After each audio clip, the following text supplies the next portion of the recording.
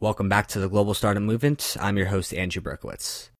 I'm getting a lot of people asking me, Andrew, how can I access all the talks from the Global Startup Summit? And I know it was a long 7-day virtual conference. And so what I'm going to do is I'm going to drop all of the content into a membership website, and you all can access it for free. If you subscribe to our Facebook Messenger chatbot, which we just launched, it's on our website at thegsm.co. And so head on over there, click on subscribe to Messenger, and you'll get a message with login information to our exclusive membership community, which has all sessions from the Global Startup Summit 2019. And today's episode is going to be the last interview that I feature on the show from the conference. And it's a conversation with AbuKumail from the World Bank. I think it was a very important conversation to put on the podcast because we talk a lot about startups and how they can play a role in economic development moving forward. But in a lot of these emerging and frontier markets, I think a conversation about how can we get more capital to flow to infrastructure projects, hospitals, airports, ports, roads.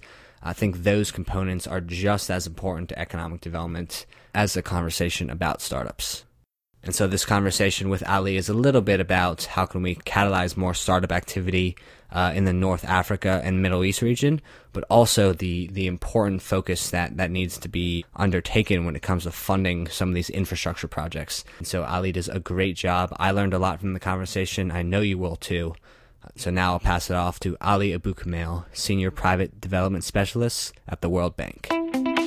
Entrepreneurship has become a global phenomenon. Uncover the stories of entrepreneurs and investors worldwide, from sub-Saharan Africa to Silicon Valley and beyond, here on the Global Startup Movement. Now, here's your host, Andrew Berkowitz.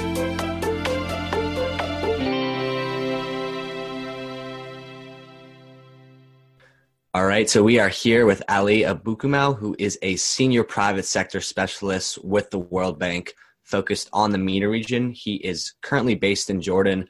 Previously, he was in Kuwait. Spends a lot of time back and forth between different areas in the region and Washington, D.C., where he does a lot of his work. And so, Ali, it's great to have you here. I guess, can you start us off with just a little bit about your background and really, what you've been working on with the World Bank over the past few years?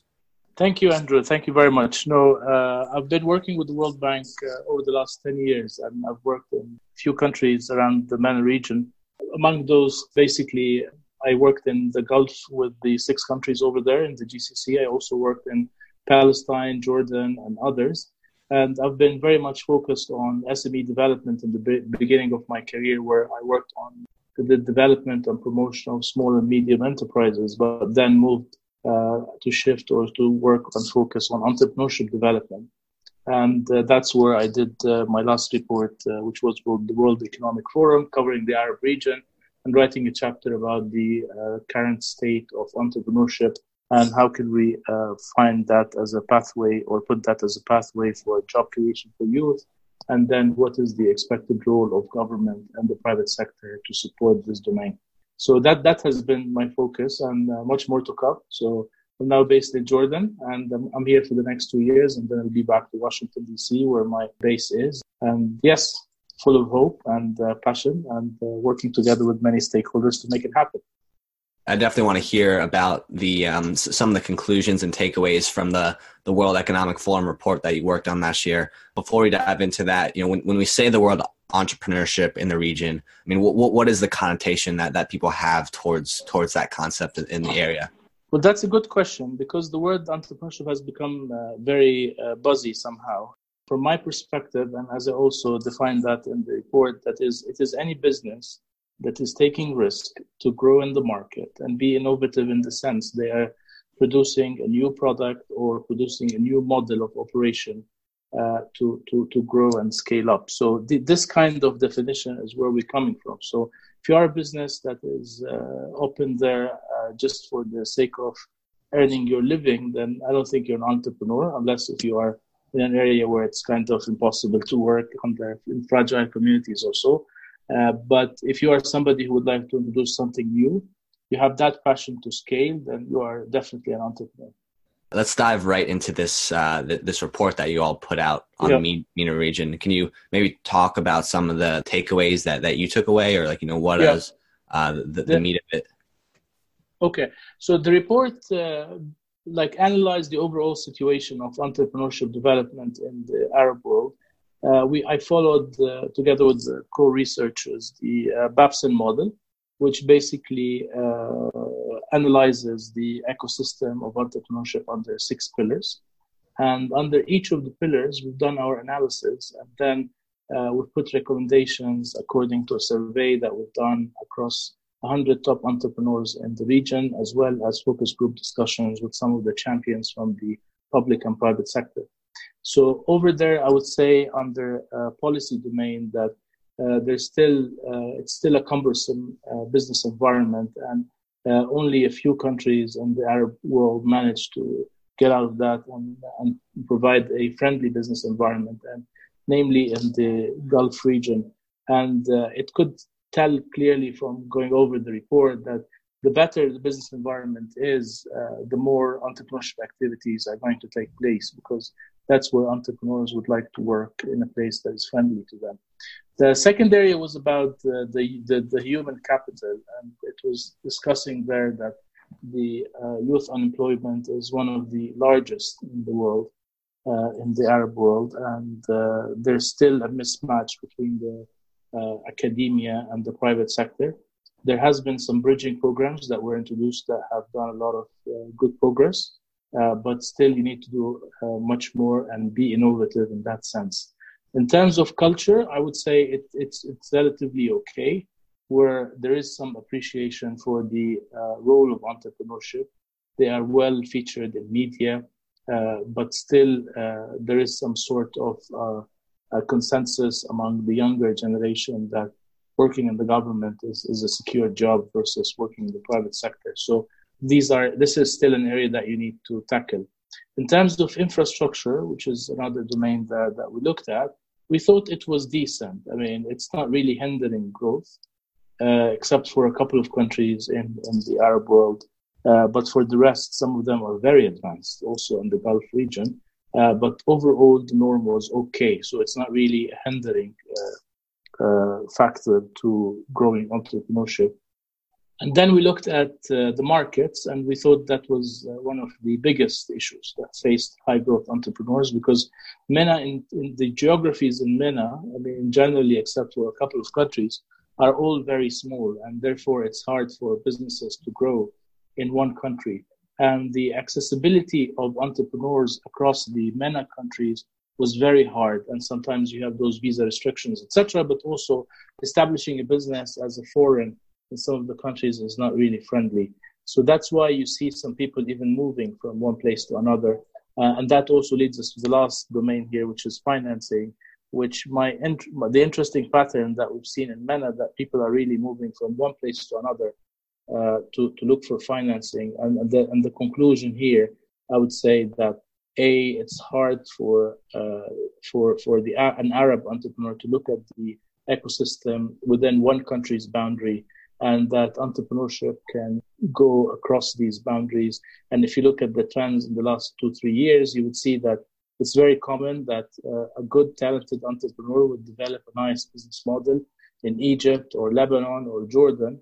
And then after getting the first seed financing, you would see that they would try to go to work in Dubai or in Bahrain or Saudi Arabia, where they would get their Series A and establish an office there. So this is a good trend that is happening. And you probably know that Dubai has become kind of the magnet for those good talents. And I recall from the report we looked at, or the analysis we did during this report, that around 80% of the ideas or good ideas that exited in MENA was actually based in Dubai, but probably only 5% came from Dubai originally. So it's becoming the magnet. So the conclusion here, beside that countries should open up to entrepreneurs to go in and out and invest, is that there should be a role for the private sector and there should be a role for the public sector. The public sector should focus on giving the enabling environment, the accessibility to countries, support in the infrastructure, and the private sector should take the lead in developing their own new models that are basically tackling challenges for the region today. So that's in general terms what I would say about the report. Yeah. And I think you're spot on when it comes to there needs to be more collaboration between governments in the area and the public sector, because I mean that issue of visas and traveling market to market, I mean the GCC and North Africa are very fragmented markets. And so, you're not really going to grow past the Series A round unless you're in multiple markets across the region. And so that makes a lot of sense. And so you said there, the countries that are lacking on the infrastructure side of things, what exactly do you feel like are the critical pieces of infrastructure that need to be in place in these countries to provide a better environment for entrepreneurs? Yeah, on infrastructure in specific, I mean, it's, as I said, in general, it's acceptable. But I mean, if you want to boost entrepreneurship activities and digital economy in general, you need to make sure that you have fast and accessible internet at reasonable rates across all the country. I mean, not only in the center of the urban part of it, rather than all the country. And we have many examples from around the world where infrastructure was one of the core elements that the government has contributed to the growth of digital economy. And you've seen cities actually being built around that. I mean, you have the Cluj model in Romania, which was built around providing the fast internet. In the US, you have the Chattanooga, Tennessee model, where you have the very fast internet. And around that, you have the district that is being built. And then you have conglomeration of entrepreneurs coming with a nice business environment around it, a friendly one. Then you see an increase in number of people coming there. So I would say infrastructure is in all those parts. I mean, if you have a hub, you have an industrial area that has a place for entrepreneurs. I mean, these are all helpful, and the governments could contribute to supporting entrepreneurship in this way. But I mean, I think, Andrew, I mean, to be honest, I mean, it's not one factor. I mean, if I were in the shoes of the government, I would need to look at the 6 domains that characterize the ecosystem. I mean, the ones that we just talked about, but also look at the life cycle of entrepreneurs. So the needs for someone who's putting together an idea is different to the one who's looking for seed, different to the one who has just started business and looking for some angel investments or getting to Series A, etc. And then the access to the big market. So these are all things that you would need to work on and not necessarily lead as a government, but work together with the private sector to ensure that you have one consensus on the way forward. And it has to be the way that the private sector wants, not the government wants. So straitjacket approach doesn't work either. So it has to be private sector-led approach. Right. When I was doing my research for this interview, it was the first time that I was really diving into Kuwait as an economy, as an ecosystem. And I'm not too familiar with it. I haven't done any episodes on our podcast on it. So can you talk a little bit about the ecosystem there? And for those uninitiated, it seems like from the videos I saw, it seems like a beautiful city. A beautiful area. Yeah, it is. It is a beautiful city, I would say.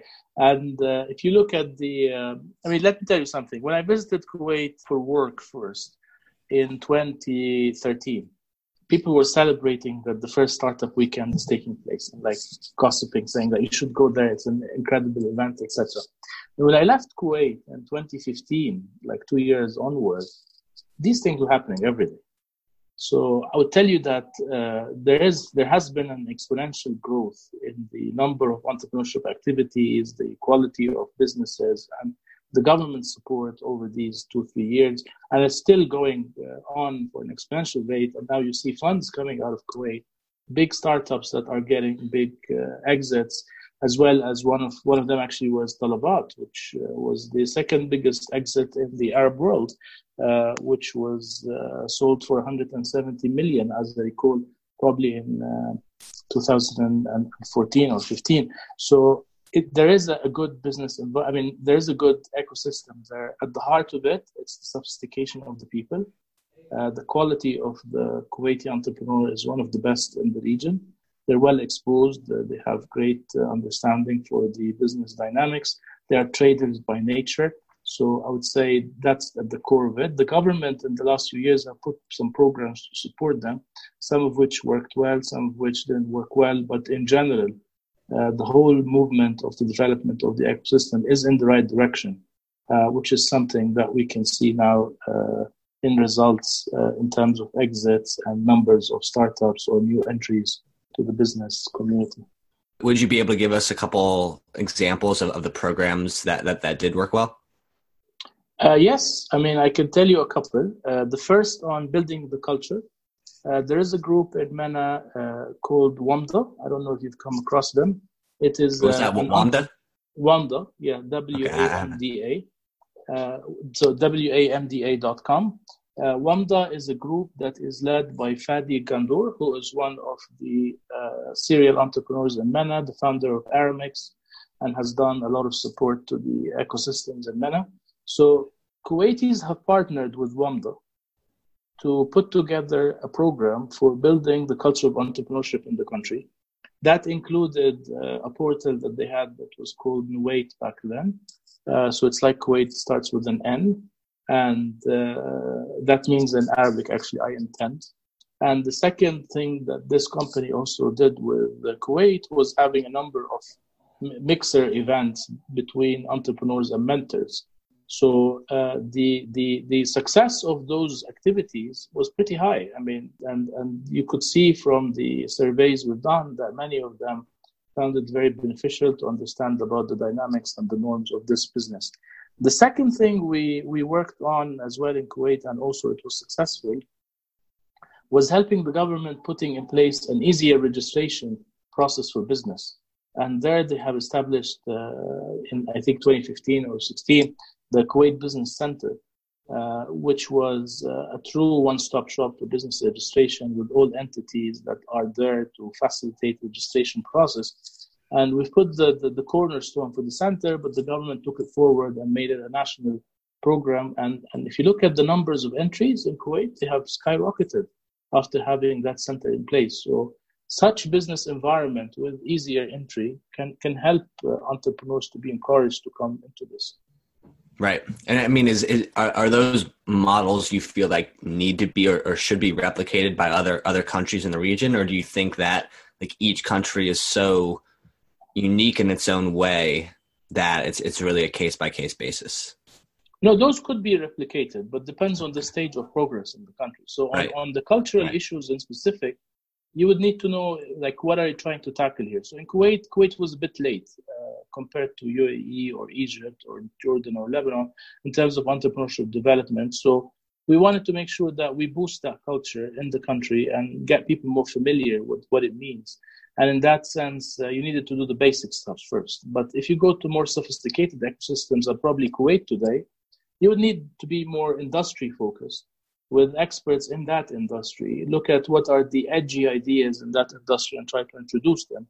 Build partnerships that are a bit complicated between like industry experts, large corporations, and entrepreneurship development entities so that the three of them can work together to develop something more advanced.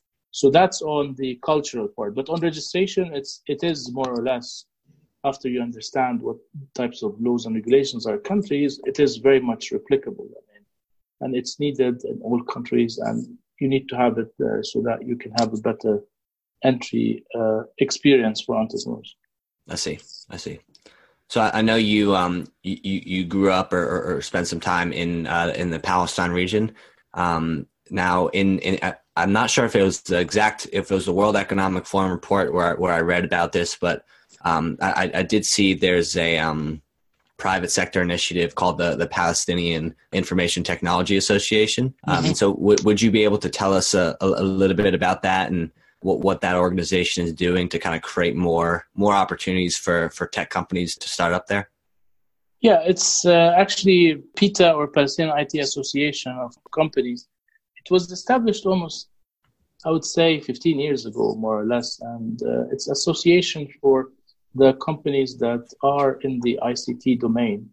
And the main goal of the organization was first to create that type of an ecosystem for the stakeholders working in the ICT sector, but then help them access markets and reform some of their business environment issues. The organization has been up and running since then, and I think they have managed to be the address for ICT development or information communication technology development in Palestine. And they have done a lot of programs to support their members, some of which were relevant to the local market, like their flagship exhibition that is called Expo Tech, that they do on an annual basis. but others are also mainly targeting external markets, and that's where you see many of those business-to-business meetings and trade missions happening for the PITA members. So they have also created or supported the creation of a Palestinian IT incubator, which is one of the oldest incubators in the region, based in Ramallah and Gaza. And that incubator has helped in incubating a number of projects that have found its way to exit at some point. It's still not a fully private sector. I mean, it is a private sector-led organization, but in the acceleration process and incubation process, it was following a bit of the classic approaches, but they're developing their way now to get more engaged with the private sector so that their startups develop business models that are relevant to the needs of the market. Right. And so in that same report, it talked about how the tourism sector is really, there's a lot of potential with it in the region, especially for entrepreneurs. But I guess what are your thoughts on, the most exciting or the biggest potential sectors within that area? Yeah, I mean, I've also worked on tourism in some of the countries, and I tried to link that to entrepreneurship. And one of the initiatives I've been working on called Abraham Path, or the Masal Ibrahim, which is actually a walking path in the West Bank in Palestine. And the thinking there was that we need to promote the tourism of walking or the trail development in countries like that. And we did our work basically to support the inclusion of people from the rural communities in the value chain of tourism. And it has been growing very well, honestly. I mean, over the last 3-4 years, the number of workers in tourism increased from like 3,000 to 40,000, which is a huge number in the West Bank. And now we are at that stage where we're saying, how can we harness that soft infrastructure that we have in the path to help create entrepreneurship in many places in these villages? And we started with a small pilot last year where we have done a competition, basically for new ideas for businesses to start across the path. Some people came with like basic things like cycling opportunities or experience. Others were like cave overnight stays. Others came up with ideas like selling some or producing and selling some herbal tea to tourists, etc. So there were a lot of ideas coming out of that. I think it was successful in the sense that this could happen. So now we're designing a new project with the World Bank to help in creating many more of those entrepreneurial opportunities across the villages of the West Bank, so that young people can engage in the process and will engage in a professional way, also accelerated in the process, so that we make sure that things are done in the right fashion. That's something that's definitely super important. I know the region has a lot of challenges around youth employment and jobs available. So it sounds like a really great initiative, but I see we're coming up on time. Let's finish this off with, any investors, angel investors, VCs, private equity firms, whatever it may be that are tuning in. Can you give kind of the elevator pitch of the region and the potential that you see over the next, we'll say, 5 years when it comes to economic growth? So I would say the ecosystem of entrepreneurship is happening in the Arab world. A lot of progress is happening in some places. A lot of talent is being also growing.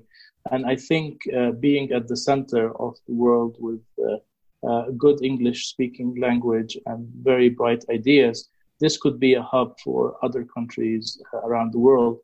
And you need to come here, meet the people, and see how to harness this opportunity for your growth, whether in the Arab world or outside. All right. Well, Ali AbuKumail, Senior Private Sector Specialist with the World Bank, thank you so much for joining us. Thank you very much. Appreciate it. Thanks for listening.